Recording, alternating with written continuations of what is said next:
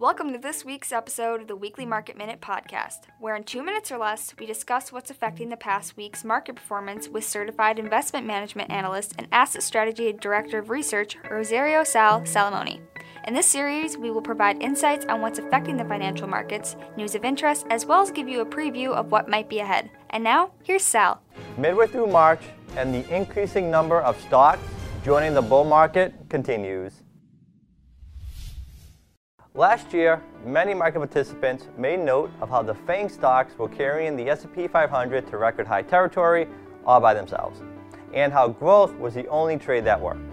Well, this year, that is certainly not the case. As those FANG stocks consolidate, all those other stocks are lifting the S&P 500 to record highs.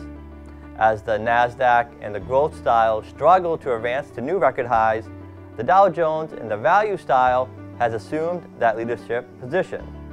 A broadening out of stocks and sector performance is ultimately what you like to see if you want the bull market to continue.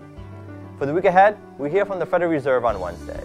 What Fed Chair Jay Powell says or doesn't say could be a market mover.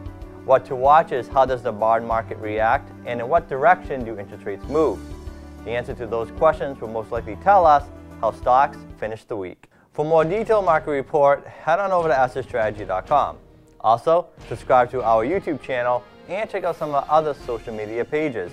This has been your Weekly Market Minute, and we'll see you again next Monday. Thanks for watching.